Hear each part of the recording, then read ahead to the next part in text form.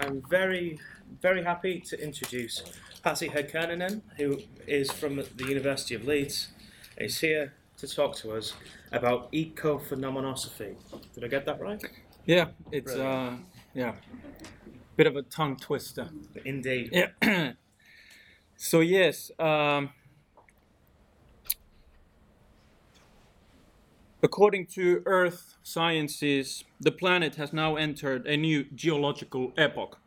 This epoch, referred to as the Anthropocene, is characterized by a significant human impact on the natural environment and its processes. In other words, humans have become a global force. It is important to note, however, that humans have not equally contributed to the destruction of the non-human world. But rather than only blaming capitalism and technology as the root causes of the present geological epoch, I propose a so-called human will to transform as a focal characterization of what has led us to the ecological overshoot. Evolving from the Nietzschean will to power, this will to transform is the force that pushes humans to endlessly reorder the world. The will is deep discontent to the present, a desire to leave a mark which derives its meaning from the assumption of progress.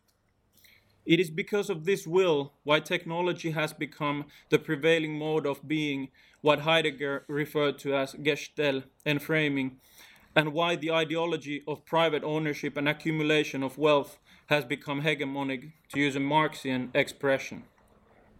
However, it appears that the will to transform is something that comes in different degrees and is contingent on both cultural and biological patterns. Some humans have a more insatiable determination to constantly alter and rearrange things than others. For example, consider a young, ambitious, and enthusiastic entrepreneur who cannot stop thinking about the limitless business opportunities the world offers to him. He wants to go to space. And then compare him to his unemployed and depressed stepbrother who is even unable to get up from bed in the morning.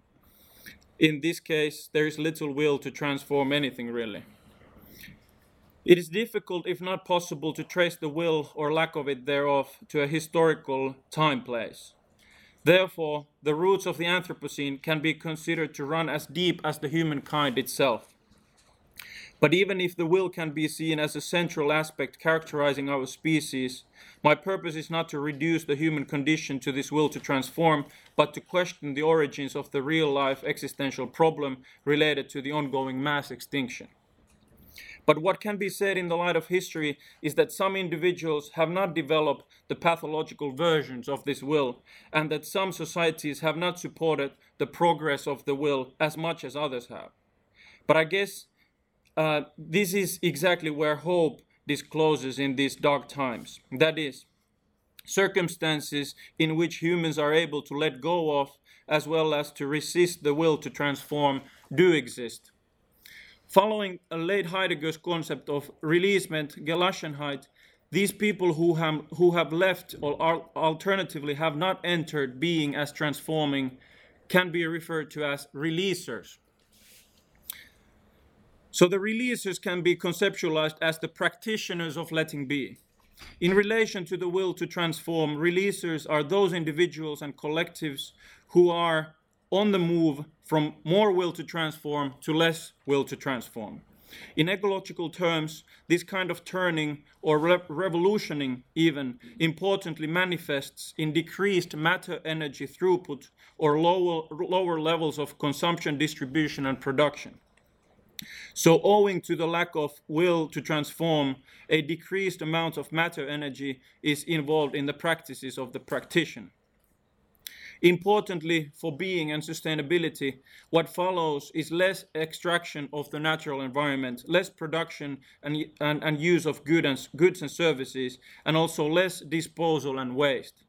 On the aggregate level, the consequence is that the metabolic flow of human societies will slow down as less matter and energy travels through the system.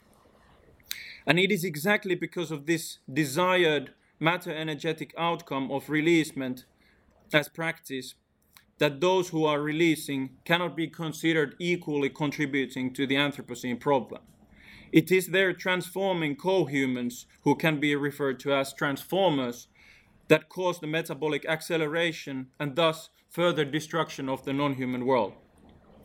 The distinction between releasers and transformers is important in assigning blame and distributing responsibility, as well as imagining the proper response of care to the Anthropocene, which in its simplest means bringing transformations to halt.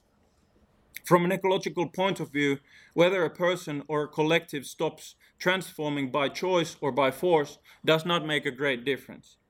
Lowering throughput because one does not have access to the needed resources has similar outcomes than someone with more deliberate and sophisticated intentions.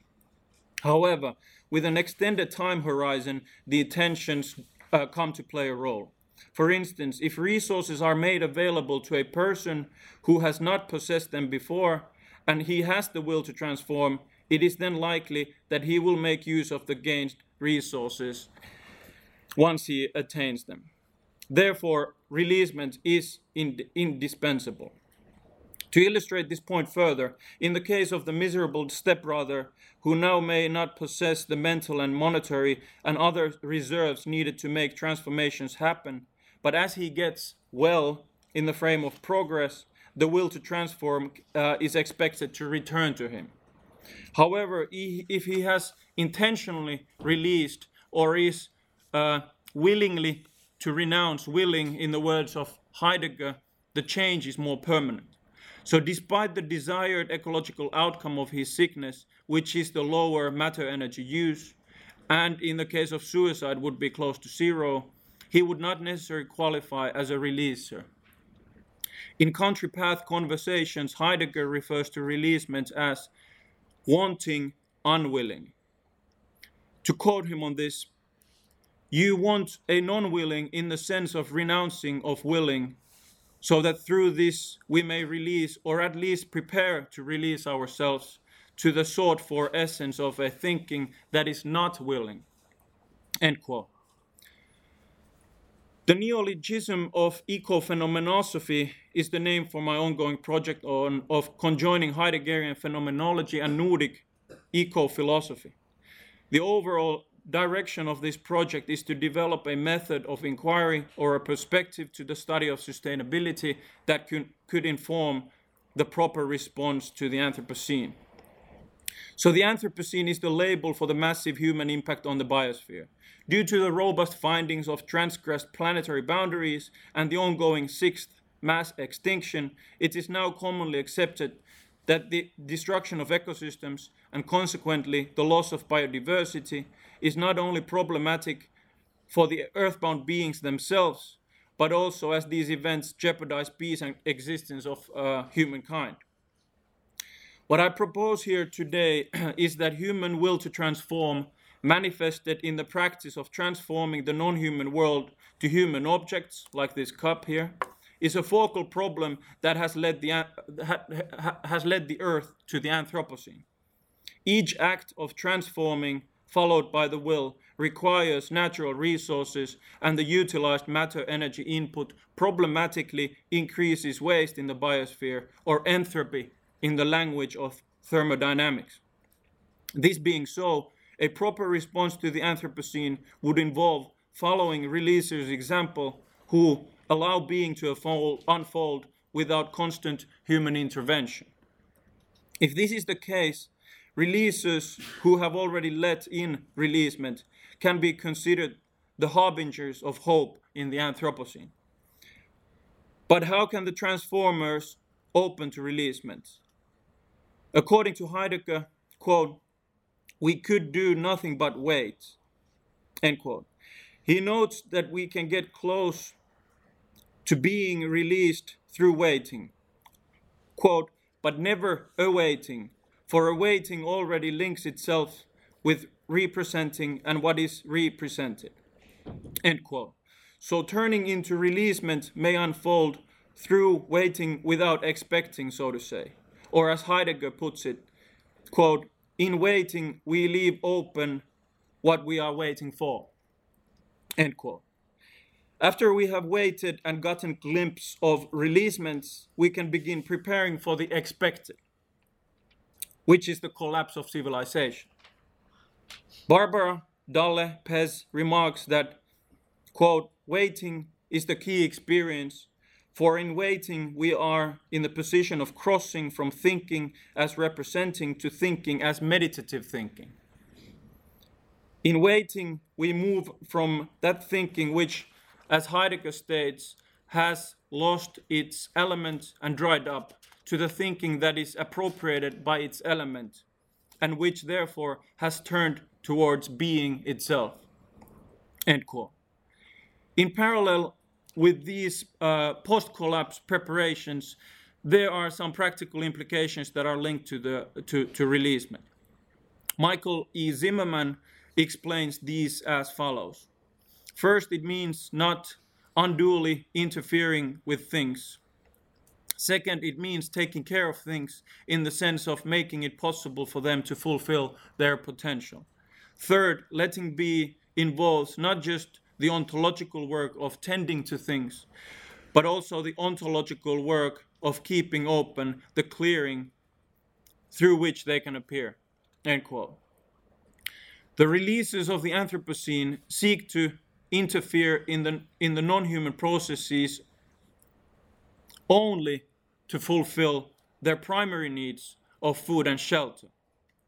This is in line with the eco-philosophy of Arne Næss and his notion that humans should not reduce the richness and diversity of life forms except to satisfy vital needs. Due to the over-consuming transformers, releasers feel even responsibility to underconsume in order to minimize the caused anthropogenic harm in the whole. Moreover, the care of the releasers is not limited to the human sphere, but extends to the non-human world as well, and not only for instrumental reasons, but due to the inherent worth in the whole of nature. This also matches with the eco-philosophical idea of intrinsicality in human and non-human life on Earth. For example, an effective way to let the underwater world unfold its complex genesis and allow its beings to fulfill their potential is to let them stay in water, alive. With the current rate of consumption, all seafood will run out by 2050, scientists say. Similarly with Nordic eco-philosophical thinking, such as the observations presented by the Finnish Jori Henrik von Wright, releasers in the Anthropocene have not confined themselves to the idea of progress. That is, they have let go of the assumption that by human transformations, existence can be moved to an improved or more developed state, a forward position of some sort. It is very unlikely, however, and arguably already too late, that ideas which can be even remotely considered anti-progress will be taken seriously by the masses or the leaders in power. Later in his days, von Wright remarked that, quote, one idea to have found expression in the poetry of many civilizations and religious mythologies is that humanity can only attain wisdom which changes its way of life through suffering and ordeal. These ordeals can affect people in many different ways. In the life of the common people, they can be caused by famine, war, pestilence, and great natural disasters. It is possible that we are standing on the brink of an age in which disasters will strike hard and pitilessly. Whether they will make us any the wiser in the long term is debatable.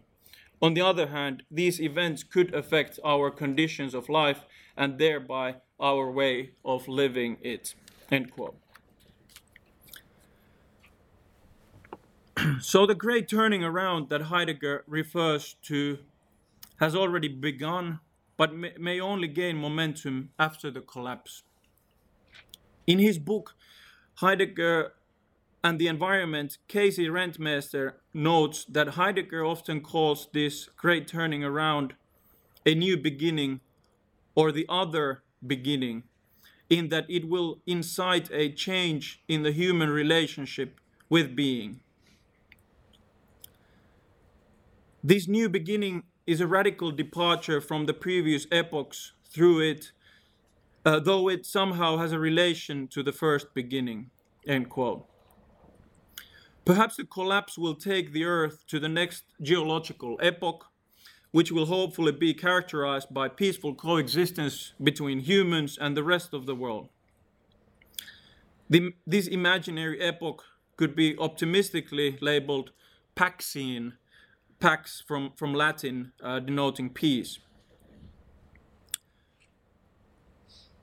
Without modern technology and the global flow of capital, Paxine is likely to region people where food and shelter are available to them. And maybe, as beautifully phrased by Dale Pez, that which regions, quote, creates or perhaps reveals a space-time, an expanse in which things themselves also do not have the character of objects anymore. They lose their nature of means and return to their nature of being as tree, stone, flower.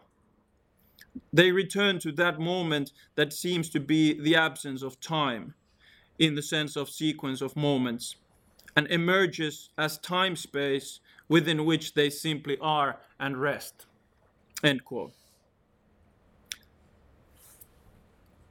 Oh, Paxine, Paxine, reveal yourself. Thank you.